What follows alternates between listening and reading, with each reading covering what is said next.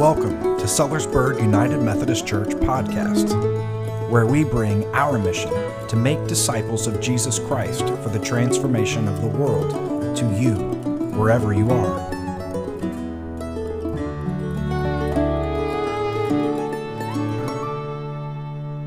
I need no introduction. I am Vanessa Lorenzen. No, I'm not. I'm Mark Ritter. I generally do music here, but I have had the privilege to preach a couple of times, and our guest speaker, Vanessa, was unable to come today because she has fallen ill and has some sickness as well in her family. So she's doing the responsible thing and staying home. We miss her, and we missed hearing her message today, but she did ask me to speak in her stead, so that's why I'm here today. And I figured, much like the last time that I had the opportunity to speak, that I would tell a story, and I figured before I tell this story, which is fascinating, I'm going to read out of James 2, so please bear with me while we read this scripture. My brothers and sisters, when you show favoritism, you deny the faithfulness of our Lord Jesus Christ, who has been resurrected in glory. Imagine two people coming into your meeting. One has a gold ring and fine clothes, while the other is poor and dressed in filthy rags.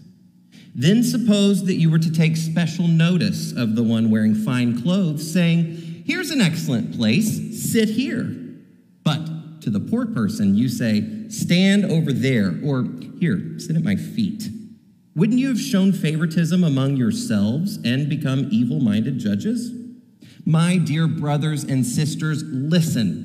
Hasn't God chosen those who are poor by worldly standards to be rich in terms of faith? Hasn't God chosen the poor as heirs of the kingdom he has promised to those who love him? But you have dishonored the poor. Don't the wealthy make life difficult for you? Aren't they the ones who drag you into court? Aren't they the ones who insult the good name spoken over you at your baptism? You do well when you really fulfill the royal law found in Scripture. Love your neighbor as yourself. But when you show favoritism, you are committing a sin. And by the same law, you are exposed as a lawbreaker. Anyone who tries to keep all of the law but fails at one point is guilty of failing to keep all of it. The one who said, "Don't commit adultery," also said, "Don't commit murder." So if you don't commit adultery but do commit murder, you are a lawbreaker. In every way, then, speak and act as people who will be judged by the law of freedom. There will be no mercy in judgment for anyone who hasn't shown mercy. Mercy overrules judgment. My brothers and sisters, what good is it if people say they have faith but do nothing to show it? Claiming to have faith can't save anyone, can it? Imagine a brother or sister who is naked and never has enough food to eat. What if one of you said, "Go in peace, stay warm, have a nice meal"? What good is it if you don't actually give them what their body needs? In the same way, faith is dead when it doesn't result in faithful activity. The word of God for the people of God. Thanks be to God. So imagine that you woke up one morning and had no idea where you were. You have no idea what's happened to you, how you got to be where you were, and terrifying enough, you don't even know your own name. Now, the subject of amnesia makes for some very excellent television. You might find it the plot of several soap operas, but when you actually consider the idea of it, it's kind of horrific. It's bad enough to get amnesia in a place where you're surrounded by people that care for you and love you and maybe even try to help jog your memory while you recuperate. But imagine having this befall you while you're in a strange place and don't know anyone. No one's looking after you. You have no idea who you are and no trace of an ID. Well, that is exactly what happened to a man named Benjamin Kyle. And after 17 years of searching for an answer, much still remains a mystery. On August 31st, 2004, travel back in time with me, there was a Burger King employee who arrived at his work in Richmond Hills, Georgia, and he noticed that there was a man laying out by the dumpster. He assumed that this was a drunken vagrant, so he called the police. But as he came closer, he noticed that this person had been beaten and bloodied. He was laying there without any clothes on him and was covered in fire ants. So he quickly ran inside. As the police got there, the man was coming in and out of consciousness and was clearly unwell. But an ambulance came, and they noticed that he had finally come to, but was very confused. So they rushed him to the hospital, where he was a challenging patient, to say the least. He refused to open his eyes. He refused to speak for the first couple of days.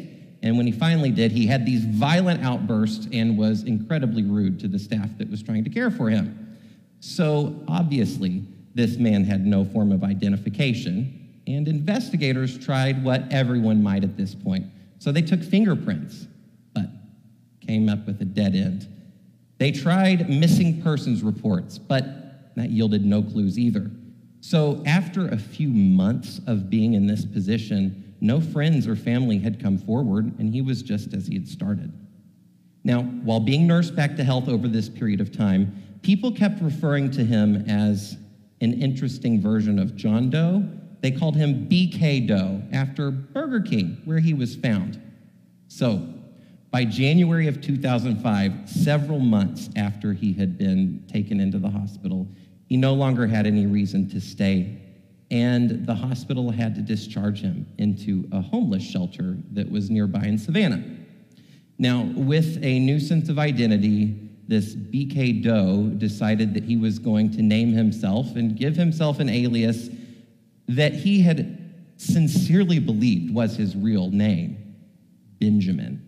And it was complete with a unique spelling of Benjamin that had two A's. Instead of M-I-N, it was M-A-N. He was certain that this was his own name, but he couldn't remember his last name. So in keeping with the Burger King tradition, he named himself Kyle. So Benjamin Kyle Burger King, he kept the BK alive. In addition to being beaten and bloodied, he did have a rough appearance.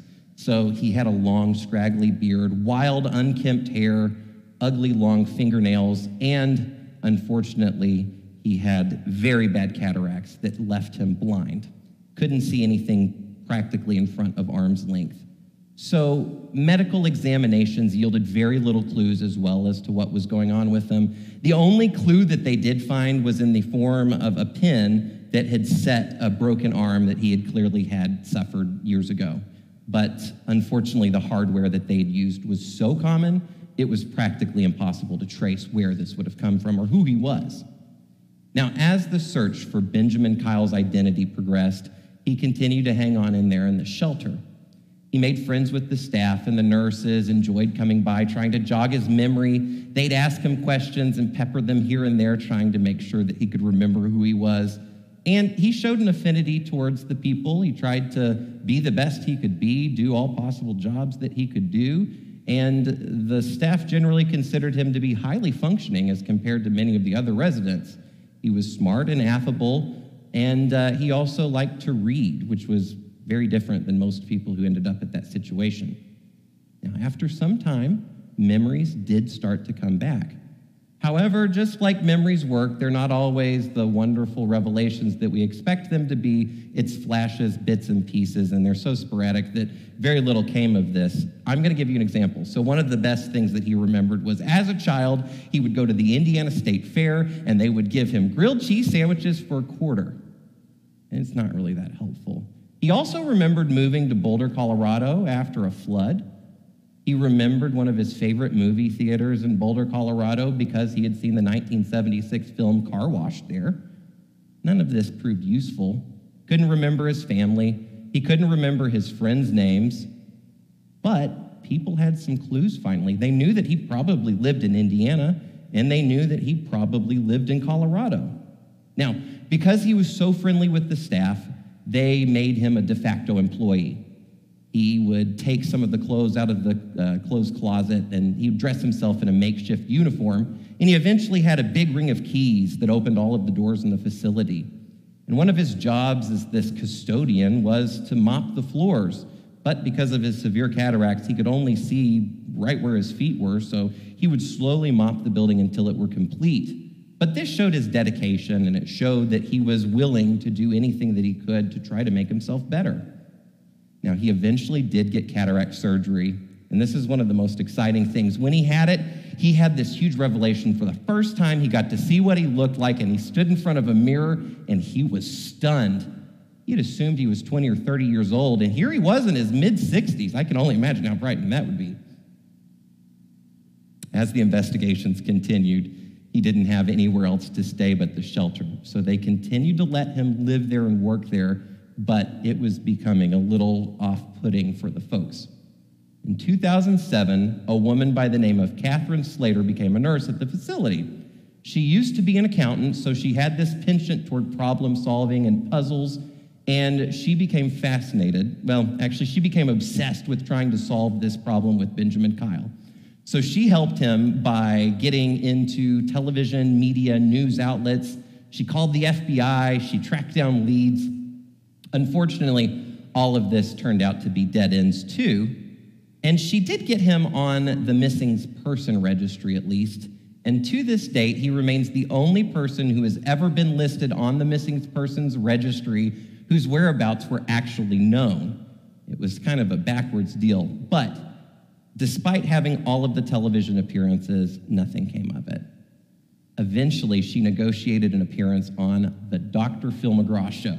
So big deal in 2000s, middle 2000s especially. I'm assuming it would be a big deal now. I don't know. But he ended up with the national spotlight, but despite this, nobody came forward. They put together a hotline and received thousands of calls from people who were supposed to give answers. And instead, they posited their own conspiracy theories and things that were useless. Things quickly declined for Benjamin after this appearance on Dr. Phil, and Catherine felt partly responsible. So, in an effort to make things right, she took him in and cared for him as if he were her own. Now, he didn't have a job. He did not have an ID. He clearly did not have a social security number. And in the eyes of the law, you pretty much practically do not exist if you have none of those things. So she had him do odd jobs around the house to justify being there. In the process, they learned that he was really good at fixing things. It turns out he's quite handy. It also turns out that he has an encyclopedic knowledge of restaurant equipment. Now, all of these facts came to be important later on, but at the time, they didn't have much significance and were pretty much meaningless. He kept himself busy most days just fixing things around the house, but he also had a bad habit of hoarding, and this caused a great strain on his relationship with Catherine. And the situation became untenable when Benjamin was found to be breaking things so that he would have something to fix. And he felt that if he started a whole bunch of projects, then there's no way she could justifiably kick him out. He continued to live on, but the situation, like I said, was becoming untenable and definitely strained. But a lot changed in August of 2009, nearly 5 years later from his discovery, when a genealogist joined the investigation. Now, this woman had felt as though DNA might be the likely problem solver for this case in discovering Benjamin's true identity.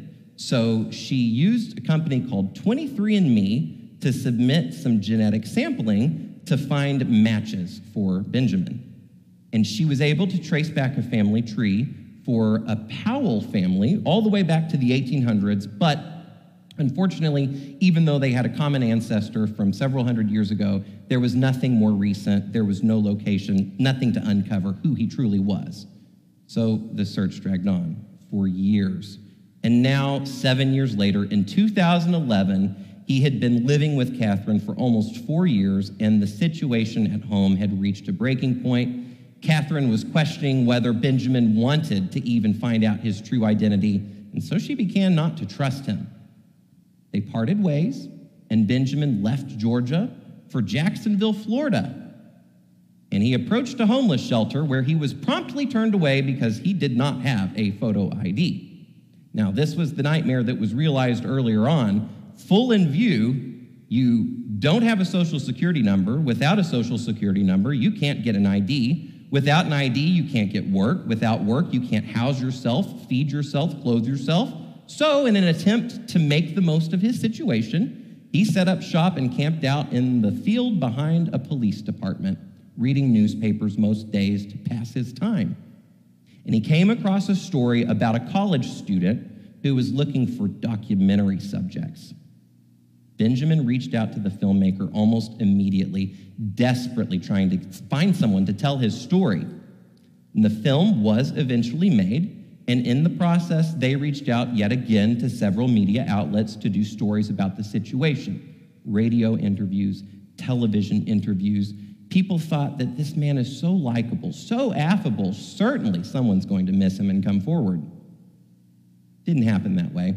The news did make its way to a local restaurant owner, a place called Crazy Fish, and the man felt so sorry for Benjamin and felt like the least he could do is give him a job, have a place for him to stay, and so he put him up at his restaurant and in his home. And Benjamin started a new life. And at this point, everything was going normal for him, and he didn't really have any interest in finding his old identity. Kind of proved Catherine right. He didn't have any memories of his friends and family, so when people asked him why he didn't care, he explained how meaningless it was. You can't miss someone that you don't know. You can't long for a situation that you don't remember. Plus, if there really were family members out there or old friends, they haven't come forward. It probably is not a great situation, something that he does not even need to return to. Around this time, another genealogist joined the investigations, a lady called Cece Moore, who happens to be one of the foremost experts in her field. She studies something called autosomal DNA. So autosomal DNA is taking the information from both sets of parents, the mother and the father, as opposed to what was going on with all of the other testing, which was generally only tracing the Y chromosome line. Cece managed to get in touch with a family member from the Powell family tree that had been discovered by the previous genealogist, and in doing her detective work, she found out that there was going to be a huge family reunion. So she arranged for all of the family members to spit in vials and mail them off so that they could provide DNA samples and increase the likelihood of finding a genetic match for poor Benjamin. And the DNA analyses revealed several fascinating conclusions. One of the most important was that there had been a misidentified person on the previous family tree. As it turns out, there was a family member who had split off in the mid-1800s and moved to Indiana. A little detective work later, Cece found a 1967 yearbook from Jefferson High School in Lafayette, Indiana.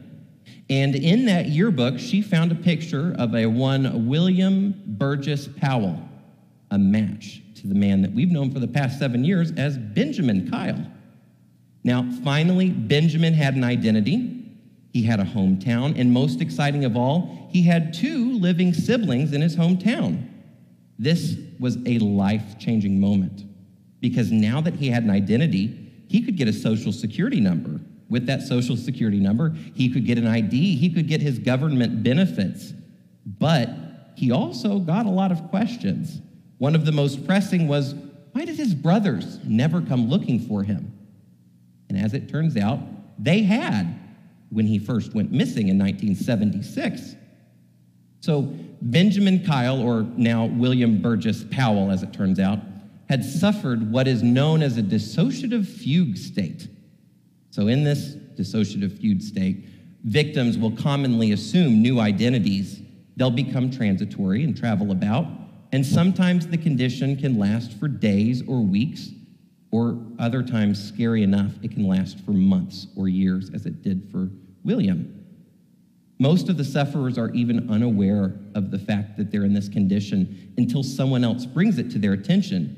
And when that happens, suddenly they're lost and confused. They feel helpless in an attempt to discover and regain their true identities.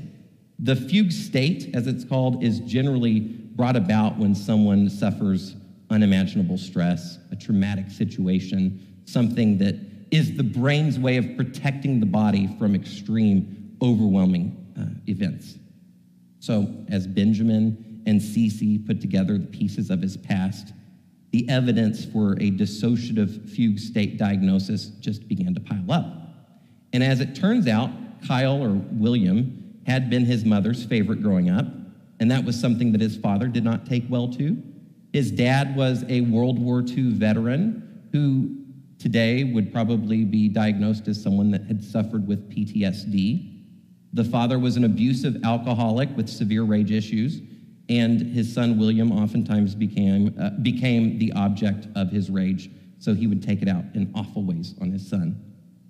And in a clear effort to escape a bad situation, at the age of 16, William left home to live with some friends, but he continued to meet with his family for dinner every night. He graduated high school and got into his own trailer home, moved close by to his family, but far enough away to have his distance. He continued to have family meals. And then one night in 1976, he didn't show up to his dinner. Nobody could find him, so the family filed a missing persons report. They called the police, who searched his trailer, found all of his belongings. They found his car at the edge of town, and they feared the worst. However, the police were able to trace that he had gone to Colorado and was working in a restaurant where presumably his encyclopedic knowledge of restaurant equipment was taking effect. He reached out, his family rather, reached out to him multiple times, but he never followed up with them to respond. And so after months and years of silence, his family assumed that he had died. He hadn't really taken care of himself. He never cared for eating healthy foods. He drank excessively, he smoked, and so the family had presumed that he was dead. Now, the last person to see him was a man called Chico Gates, who had briefly worked with him at a movie theater in Boulder, Colorado. And Gates said that it was William's idea to move to Boulder because he had saved up some money after a settlement where he had slipped and fallen at work, broken his arm, and had to have surgery to set a pin to fix it. So after they had been in Boulder, Colorado, Chico shortly left and was the last person to have known to talk to William Powell. Social Security records show that William had earned money at various restaurants from 1978 to 1983, but after that date, there's absolutely no record. They just stopped completely. And to this day, there's a 21-year gap from 83 to 2004 that's completely missing from his life. He has no memory. Nobody has stepped forward to say that they'd worked with him, that they'd seen him. Nobody knows where he went, how he got around, what name he went by, or, oh yeah, why he was beaten and left for dead. It took 10 years to find the identity of Benjamin Kyle, but the mystery of him is far from solved. Now, I wonder, had people in this mysterious gap of the story sincerely considered the meaning of the scripture and the words that were posed in James about not judging and not showing favoritism, would William have ever ended up being lost for so long? Would he have been treated so inhumanely by the system? Now, our biases as humans are strong, and even though we try to set them aside, we inevitably cloud our outlook of others with the way we think people should be, how we believe they should dress, what we want them to sound like, how we want them to act, how we want them to behave. Instead, perhaps, maybe we should live in the light of faithful actions. Stand with mercy as we are forgiven. May we go in faith and do what we can to serve our fellow brothers and sisters and be of service to their needs as we serve the kingdom. Thank you. We thank you for joining us today, and it is our hope that you have experienced the blessing of God through our time together. If you'd like to know more about our church community and its ministries, visit our website at sellersburgumc.com.